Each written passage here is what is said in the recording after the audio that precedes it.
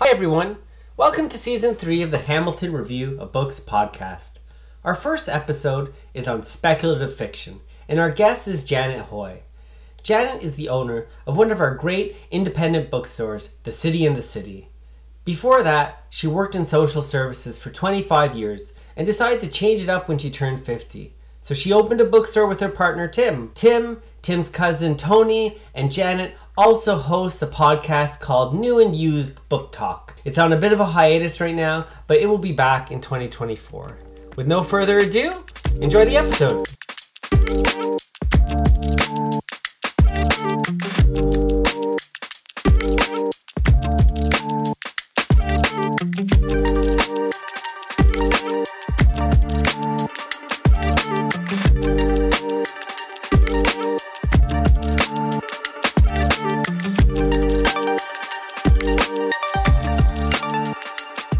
Hi Janet, how are you? Good. How are you today, Alex?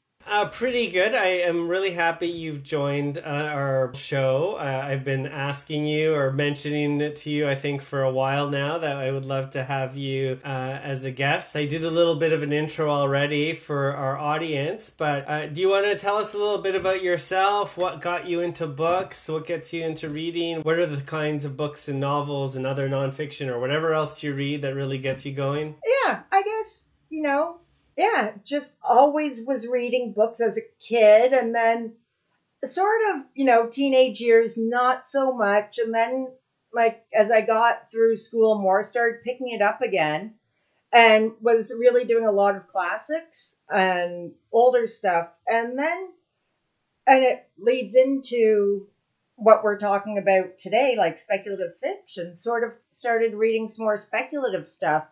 And it really resonated with me to the point, then I just started reading more and more and more. And then the next thing you know, I had been a social worker for 25 years. And I remember starting to feel a little disgruntled and just not happy, getting burnt out. And I was like, well, maybe I'll go back. And one day I was just walking down Bay Street in Toronto and thought, I should go to Ryerson and take the publishing program. It just stuck with me. So I did that back in 2014 and kind of realized, was looking for internships and stuff like that. And no one wanted a 45-year-old intern. And I didn't want to be a 45-year-old intern. And then Tim and I were talking about moving to Hamilton, and we started discussing a bookstore. And then I got mad at my job and quit one night. And 6 weeks later, I've signed a lease for a bookstore. I'm like, oh, okay, things are happening a bit faster than I thought. So as I mentioned in the intro, is the bookstore that you did start is called The City in the City Books. It's named after one of the classics of speculative fiction. Can you tell us about what made you name your book or your bookstore that? Well, it was that night when I had quit my job, and Tim and we went out to the Capitol just to have a drink or so, because I was like, oh my God, I've just quit my job. What am I going to do? And we started talking about the bookstore again that we hadn't talked about for a while. And then we were just talking about, well, what would we name it? And Tim was like, well, sometimes I find maybe a book that we love or something. I said, what, are we going to name it The City in the City Books? And we just sort of thought about it. And we're like, yeah. We tried other things, but we just kept coming back to that one. And because we love China Mayville, and it seems like a fitting book for Hamilton. Absolutely. It's weird, it's urban, a title that maybe not everyone will know, but those in the know will definitely know. Exactly. I mean, every now and then I'm like, especially when I have to give someone my email address, I'm like, why did I pick such a long title for a bookstore? You need to have the email shortened to an acronym, I guess. Yes, TCC or something. So you're on here talking about speculative fiction, and I think it's a genre that has grown in importance in the last 30, 40 years. I think we'll go through some titles that I think really shaped it, but it's still kicking and strong, and I think in the context of all the things that are going on in the world, these kinds of imaginations of going to happen are definitely at the forefront and are good sellers. I think we were just talking before we started recording about the book that won the Booker Prize this year, which is Prophet Song by Paul Lynch, I think that's his name. And that's definitely a work of speculative fiction. So can you tell us about what do you see as speculative fiction? I sort of see it like it's like an umbrella term for like that puts in so many other genres like sci-fi, dystopian, fantasy, magical realism, weird.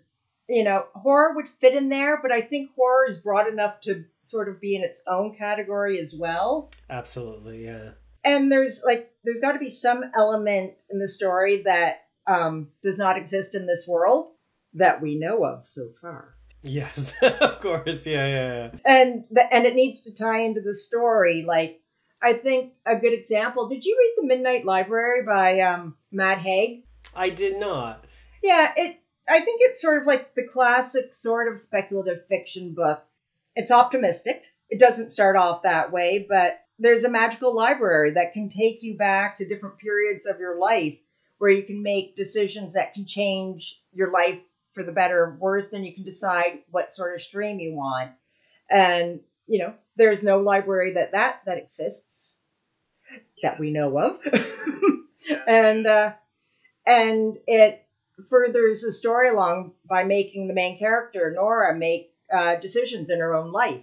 Why do you think authors like to do this speculative kind of work? What kind of freedom they have? Why do you think, or as a reader, what do you think you like in speculative fiction? Like writing it gives people so much more of a chance to explore different themes in that. Like, I think a great example of that would be it combines sci-fi, history, fantasy, and it also explores the African American experience, and it connects it all together to their history and their ancestry. So you're able to build this world exploring themes, but it's not laying it out sentence for sentence. It's letting your imagination take you there instead of just being told. I think one of the things I like about it is I'm not huge into detailed world building, which is often the case what you get in like genres like fantasy and some science fiction. And I think a lot of like the more literary speculative fiction takes some of the best things of fantasy and science fiction in terms of imagining a world that didn't exist or breaking the confines of the factual past to explore different things, and it can do so without necessarily laying out this detail. This is what happened then. This is what happened then. Which sometimes I think there's a reason fantasy books are all like 800 pages because that's part of the stick. And I get a lot of people love that stuff, but I much prefer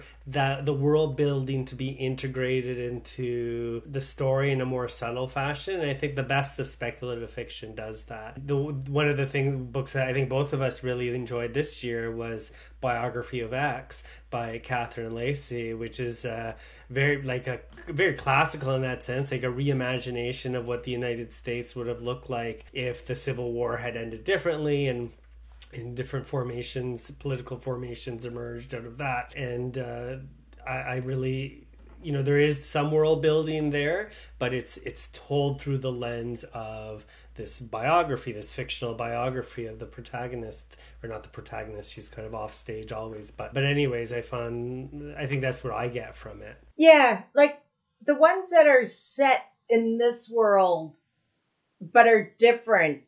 I kind of like both. Like, I do like A Whole New World, like, the Baz Luhrmann, China Melville trilogy, but also like Book of X, the Biography of X, sorry, is speculative. That's an excellent book as well. But yeah, the way that she took the world and changed it was just so fascinating. And I do have some picks that go both ways, it's hard to say to me what I like better, but I like it all. No, for sure. And with Biography of X, it's It's such an ambitious book. I don't know if it always works at times in terms of the. I think Janet and I are in a book club together. I think you were. I'm not sure if you were in that particular book club we had on it. No, it's been hard for me to make it on Sundays because I'm usually at work now. So one of the issues that I brought up is that she really fails dealing with questions of race, and even I think X is married to a black woman in the book because it's a wonderful book. Like physical copy with pictures and things like that, and one of her spouses is a black woman, and there's hardly a mention of what kind of dynamic that would create, and which is odd because the whole kinds of divisions that Lacey traces out in her book are she pitches them as religious divisions, but and avoids the question of race and slavery and segregation in a way that I thought maybe she didn't feel comfortable as a white woman to explore in depth, but it felt like it took something away from what otherwise was a very ambitious novel. I did read an interview with her, and she did have some good mentions in it. Yeah, it could have been explored further, but because she grew up in the South. So yeah. She did say that she didn't want to go too far into it because she didn't want to portray everyone in the South, because she's like, the people that I knew in the South were not like a lot of people in the South.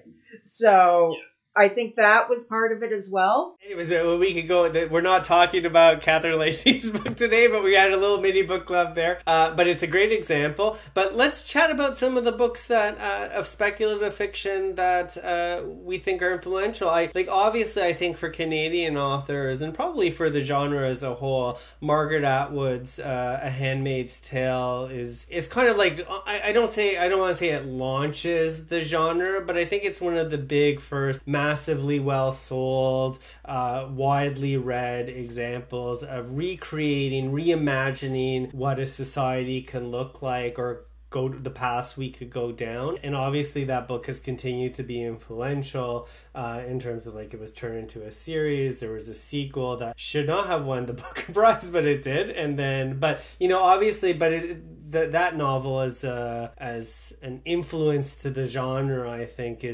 stands alone. But is there other examples that you would think are really important, or that you loved and you want to share? Well, Octavia Butler, and I mean, there's so many of hers that we could talk about. I mean, we picked one for our book club. I can't remember which one that one was, but I wouldn't say that was one of her best. Like, if I was to tell someone where to start with Octavia Butler, I would probably go with Parable of the Sower. Yes. What was her other one that was a huge hit?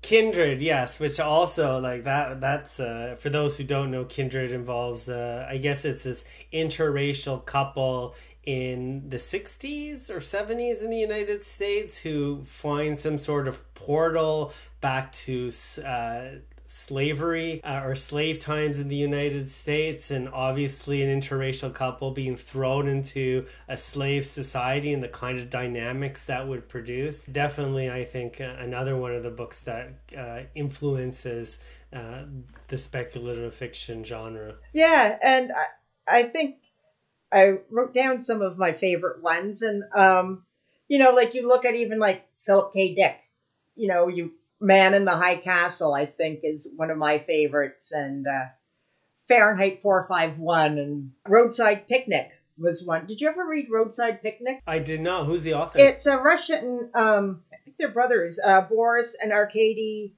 Strugatsky. Sorry if I've mispronounced it.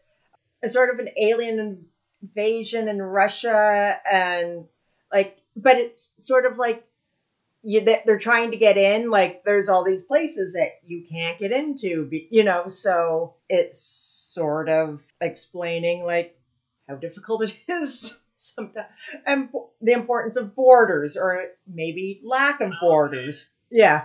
So those are obviously classics that I think, which, to correct myself, obviously there's a huge amount of classics that predated Atwood's work that we've all read in high school. Fahrenheit 451 is obviously a book that many of us read, and which is so timely when it comes to questions of book bannings and what's going on now. I think that's one of the things that speculative fiction does. It's not just imagining potential futures. I think it's also commenting on concerns that the writers have about the direction we're going on now. They can visualize this kind of outcome that is horrible. And Ray Bradbury writing, I guess, in the post-McCarthyist era, in terms of recognizing what impact that had on speech and literature. Atwood, when she talks about her novel, talks about that everything in A Handmaid's Tale is something that has existed in history. So it's not completely fabricating. The alien stuff might be fabricating things out of thin air, but a lot of it is commenting on real structural problems that exist in our societies now and trying to push the envelope about the directions those can go in. Yes. Yeah. And I mean, I don't think you can go without saying Orwell either, who's been highly influential. Yes, absolutely. Yeah.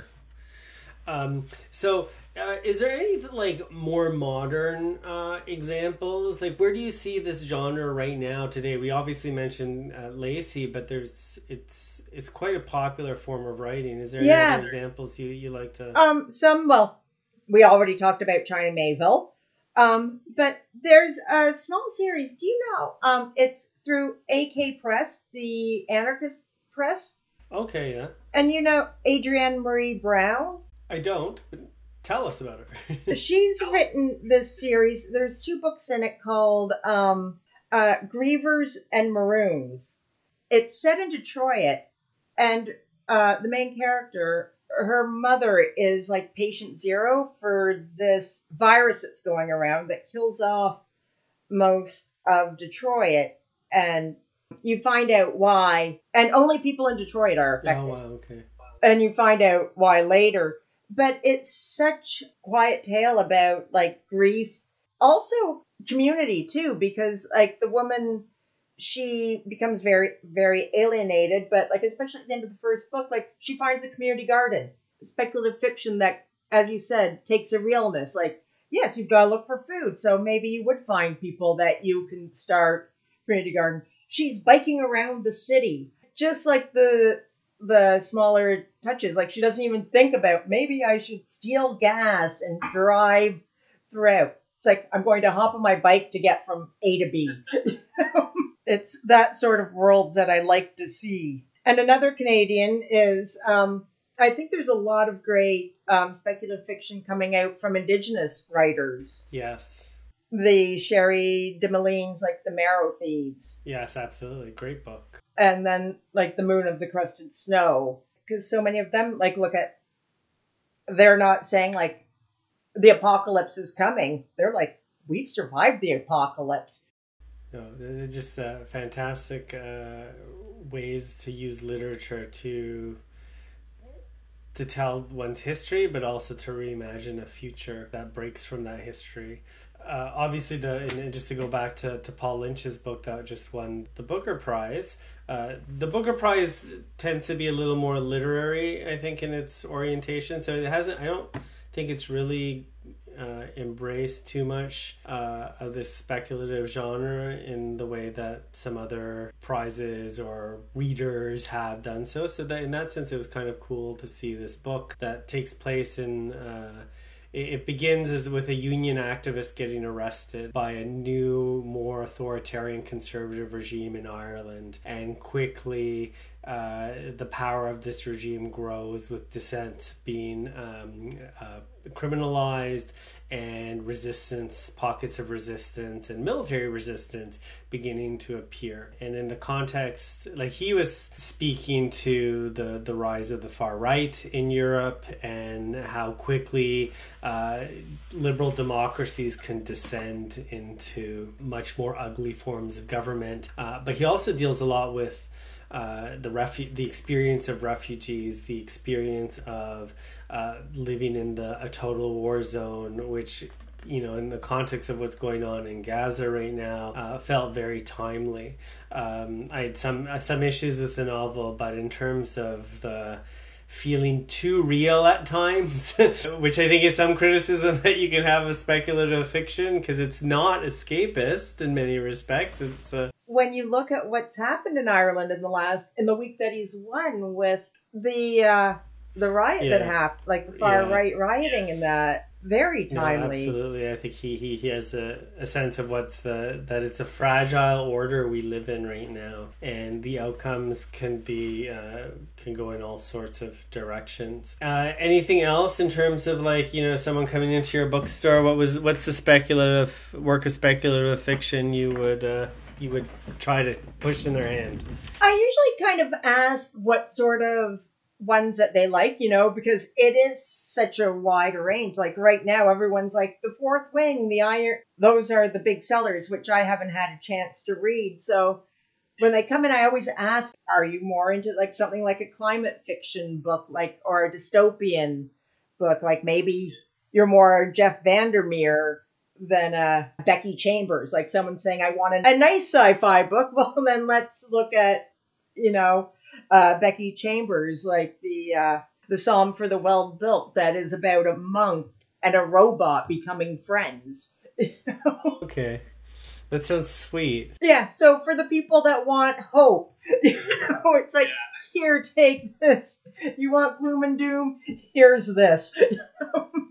So I guess that leads to my last question before we take a short break, is why do we read speculative fiction? Because we live in a pretty dark world right now. I think the threat of climate disaster is very real, especially for younger folks. You can tell the kind of anger and anxiety that young people feel. We see what's happening in the Middle East in terms of an ethnic cleansing and a genocide, and And often people turn to literature to escape. Sometimes they turn to literature to stew in their anxieties and their what do you think we get from speculative fiction? Kind of two things.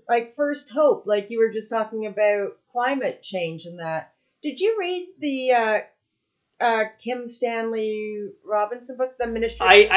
I did try. I gave up. It was a very long audiobook, and maybe that wasn't the best format for it.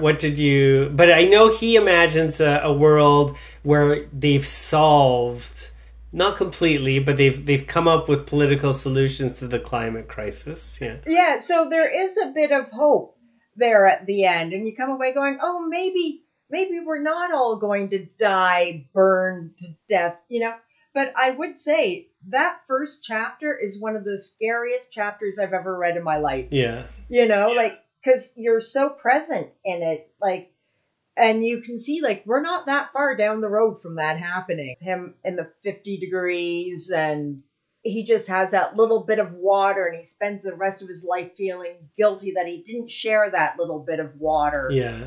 And they go to the river to cool down, but the river is too hot, and you're just like, oh my God. But I also think that people read it to escape. Sometimes immersing yourself in a new world, I can't watch the genocide in Gaza anymore. I'm going to go to this world instead to sit. Even if you're looking at even if it's a crappy world, at least it's not my crappy world. I think there was a time people read speculative fiction partially as a way to kick themselves into action, as a warning, I could imagine of potential negative directions we're going in. And I think that was, reading Margaret Atwood in the 1980s, I think would feel different than reading it now. And I think reading climate change or what's it called? Cli-fi, I think. Sci-fi in the 90s when we kind of knew about global warming, it was coming.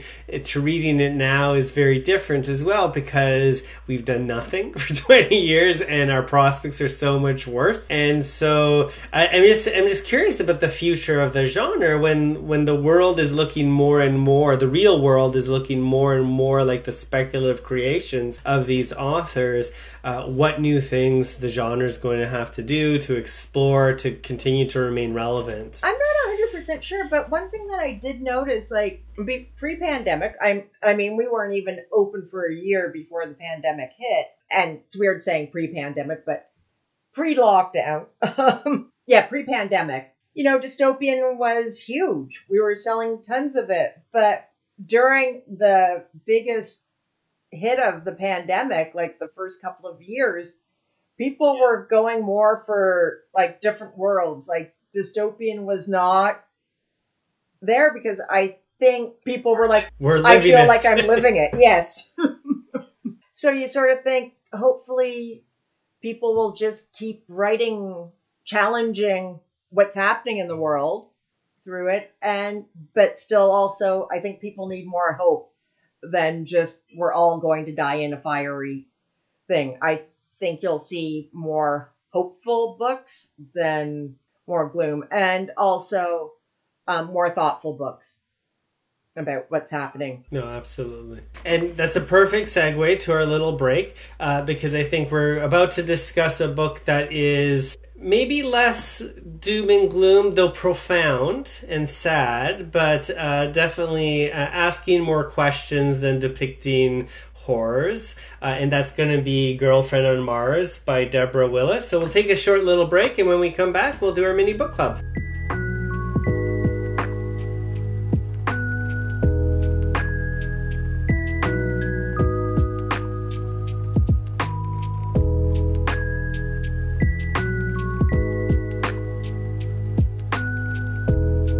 Welcome back, everybody. So we're now in our second half of today's podcast on speculative fiction. And as usual, we're going to have a mini book club. And this episode, we're talking about Girlfriend on Mars by Deborah Willis. This was a book that was long-listed for the Canadian Giller Prize this year. It's a fascinating little book. I'm going to let Janet go into details about what it is. It's Hamish Hamilton, which I think is an imprint of Penguin Canada that did it. So Janet, you wanted to read this book. Can you tell us what's it about? Okay, I'll just sort of give you the back cover synopsis. Basically, I would say it's about a couple whose lives are in a rut. They are surviving mainly by selling pot, and their relationship. They've been together for Amber and Kevin have been together for about 14 years, and they're not in the healthiest of relationships, and it is imploding. So the woman decides that she needs a change, so she ends up competing on a reality TV show called Mars Now, where if she wins, her and someone else would go to live on Mars. Her boyfriend Kevin is none too pleased about this, and he decides not to leave their apartment until she returns. Absolutely, right? And so, it goes through her whole experience on the game show. I'm not sure how much of a spoiler we want to give, but since the book is called Girlfriend on Mars, I think we can at least acknowledge that she does eventually head out there. I think that captures what it's about. What are your thoughts? You like it? I did, yeah. It was interesting, and I kind of like how it was written, like, it's varying chapters. So, like, you get Kevin in the first person, and Amber in third person. Oh, I didn't know this. I usually do. Yeah. Which kind of broadens it out. And so you get more of Kevin's perspective, where you get to see the reality show more as a whole. Like, what did you think of it? I really liked it. I love books with short chapters because it's really great for pacing, because for the most part they're quite compact. I know some people don't like books where the characters are not exactly likable.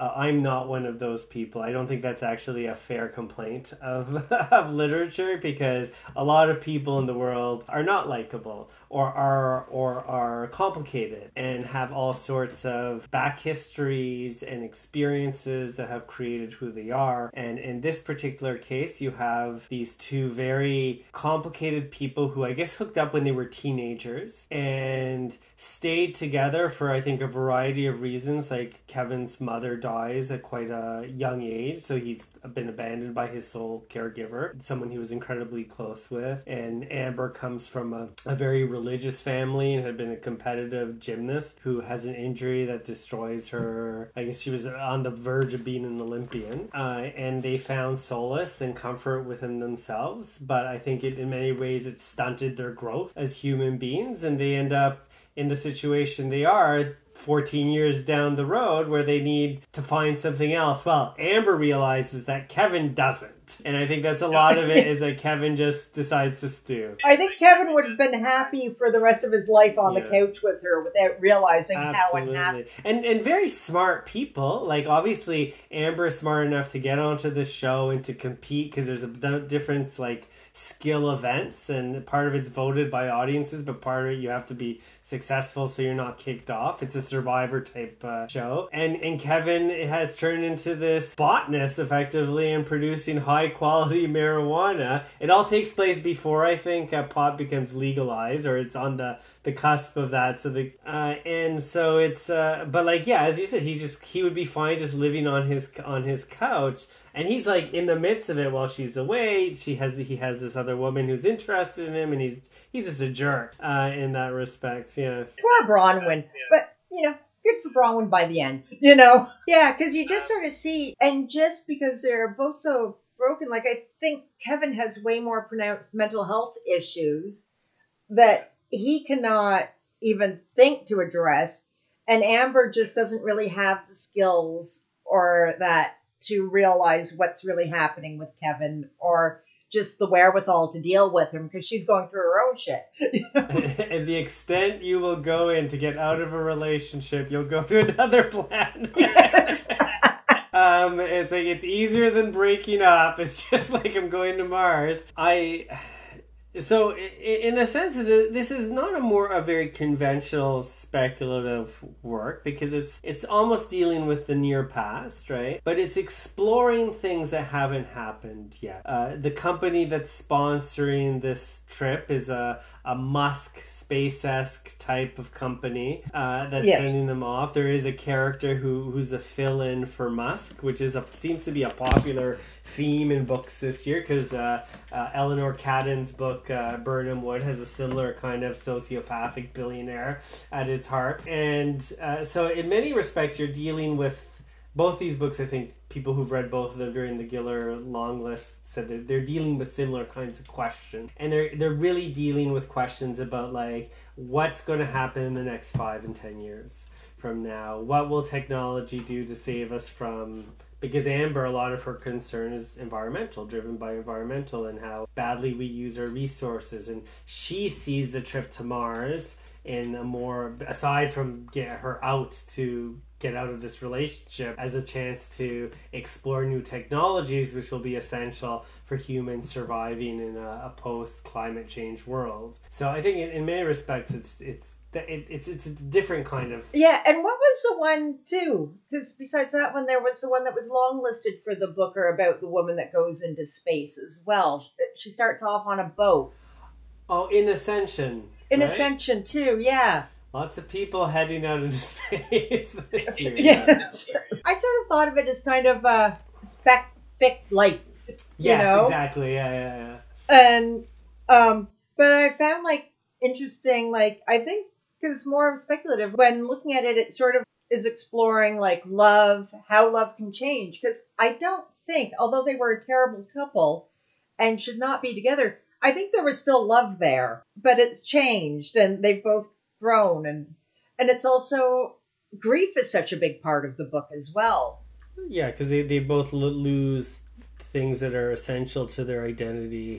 Kevin is his mom, obviously, who it seems like from their history, like they spent every moment together. They developed a love. They had a love of movies that they would always watch together. That he tries to bring others, and I think that's Kevin's backstory. He did work. He wanted to be a movie maker, but could only really make it as an extra. And then Amber obviously losing her dreams of being a successful athlete, and losing her family in many respects, right? The family that had been tight, and her faith in many respects. Yeah. Yeah, and just sort of looking about how you deal with mental health as well, that you don't see like as often or in books or... Well, in this case, he self-medicates. Does he do drugs? Or does he just sell it? I forget. Does Kevin actually? Yes. He partakes in his own product? Yeah, and wasn't there that big scene where they all do mushrooms? Yes, with his friend and Bronwyn, right? Yeah. Yeah.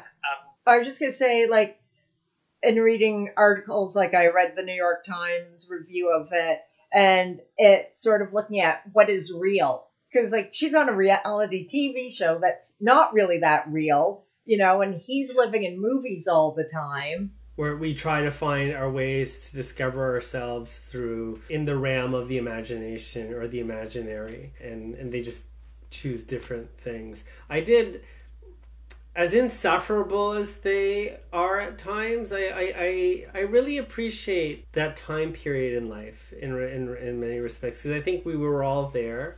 A big theme of this story is like the people we're together with in our 20s who are so formative in terms of who we become as persons, but for whatever reason we're too young, or they're just not the good match for us, that it doesn't work out. And I think from what you're saying, they needed to move on, and I think at one point they do both end up moving on, though the impetus to do so is different for each one. But at the same time, there's always a fondness, a care, a love that was central to their relationship with one another. So I love books that take place in the late 20s in someone's life, or the mid to late 20s, because I think it is such an essential moment in the human experience. And it's been explored a lot in literature, but how many campus novels do we have? Though that seems to be a less popular genre these days than it was maybe 20 years ago. But I love situating books in this time period in life, and I think how it uses speculative fiction to kind of like delve into those very real human experiences, and then it provides these mechanisms to get out of those that are outlandish. Yeah. Oh, exactly. Yeah. So who did you like more? Did you like Kevin or Amber? I don't know. I think kind of went on things. In some ways, I found, and maybe it was like the difference of first person to third person, I found Kevin a bit more relatable to me. But I could certainly see Amber's frustration with him. Oh yeah, who would want to be with him at that point? Yeah. So it's hard to say, because I don't think I could ever be that person that would go off onto a reality TV show either. So there was that sort of vacuumness. And not only go on to this show, and I think this is something that's brought up. It's like it's very clear that Amber's not coming back. It's a one-way mission. The idea is to begin the colonization of Mars, and to be asked to do that. The finality and then the delusion of Kevin, assuming, still holding on to this sense that we're still in a relationship. Even after she's on the ship, there's still this illusion that we're still together in some respects is frustrating, but also understandable in terms of knowing what we do of him at this point. Because, like, the whole thing with Bronwyn, is he technically cheating on her? Because she's basically, like, she's going to Mars. But he's still sort of... But is he... Why do you think they chose... What the author chose to have Kevin in first person and Amber in the third person? I don't know. Yeah. First person's always... my favorite authors, or one of my favorite authors, is Kazuo Ishiguro, and he's well known for almost exclusively writing in the first person, and he describes that there's so much you can do with it because it's inherently unreliable. Yes. You're hearing the story exclusively through the eyes of this person, and through and it's being seen through the prism of all their insecurities and their framing, and what you're getting is very much a story seen through their eyes, but it's not necessarily the accurate picture. And in some respects that's great because you can really delve deep into the emotional side of someone that's less based on is it true or not, it's just how they feel. But on the other hand, there's something there behind that you're trying to peel away. And then in the third person, you don't get that. You have this omnipresent narrator who's describing everything more accurate. Yeah, and I guess it was more to show the inner workings of the reality show as well.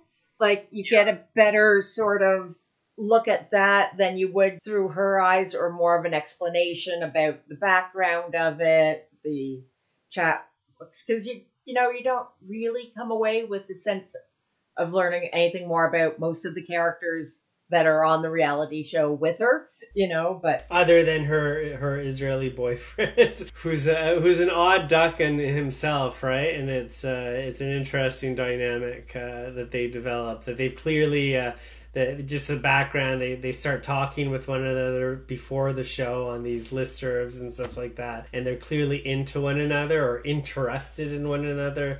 But obviously when they meet up, they're not as connected or fated as they initially thought they were. Yes, and it does take some time. No, for sure, right? Yeah. This is one of the best books I've read this year, I have to say. I really thought it was compelling in terms of how the storytelling was done, and it's something I'm still thinking about. I find it interesting. My two of my favorite books this year are very similar. This one's a little less political, I think, than Burnham Wood, but it's touching with a lot of the questions of the zeitgeist and picking apart some of the weird ways we consume and we live, and it's I just found it was great. Yeah, and just sort of like has Kevin's monitoring all the think pieces written about it, and his obsession is amazing. Yeah, but part of me, it's like, I've totally been in those shoes before. I've totally obsessed over an ex. You just can't, you need to move on, and you just don't know how. And in his case, and his ex isn't just like there in his imagination. She's on television every day. The whole world is talking about her, yeah. And he's a part of the story, because at a point he gets brought into this reality TV show as an appendage. But it's just like, yeah, I sympathize with Kevin in terms of where, even despite, you want to shake him and tell him it's time to move. Time to move on, Kevin. Time to move on. So is this a book you're going to be recommending to folks? I will recommend it to people. Yeah, like, I think someone coming in and saying, someone who might be wanting to kind of dip their toe into speculative fiction, kind of like a good way to start them, Yeah, very accessible too, and it's very accessible. Someone that wants like a good plot-driven story that does a lot of character analysis, like if they like stories about, I want to get into the heads of the characters. They don't want perfect people in the story. Absolutely. Yeah. I know there's some people who are really, that's their the criteria. It's like, I need to like them. And it's like, and I'm the opposite. It's like, I actually need to somewhat dislike my characters as I'm reading. When we did the Wait Softly Brother book club, half of it was talking about how much we all dislike the main character, Catherine. I really find the best books for book clubs, or even books I like talking with friends and whatnot, are books that are big, chunky, meaty, really ambitious, but don't pull it off completely.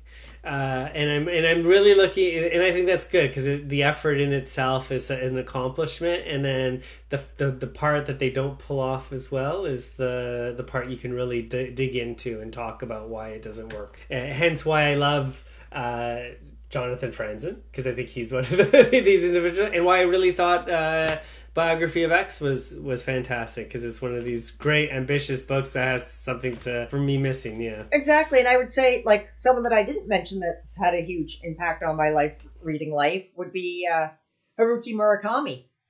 And oh yeah, for sure. And I don't think he really ever has quite figured out how to nail the landing, because you kind of walk away going, well, he ended it.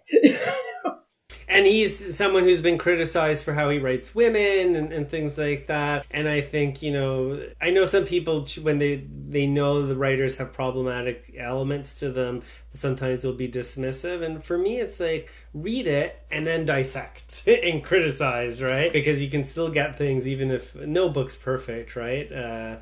With maybe a couple of exceptions, but in general, that's it's fine to dig in. Even if you like a book, it's fine to scratch at it a little. I want to thank you, Janet, for coming on the show. It's been a great episode. Yeah, it's been so much fun doing this. Thank you for asking me. No worries at all. So we'll be back. I'm hoping to have another episode before the end of the year as well, in addition to this. But thank you so much.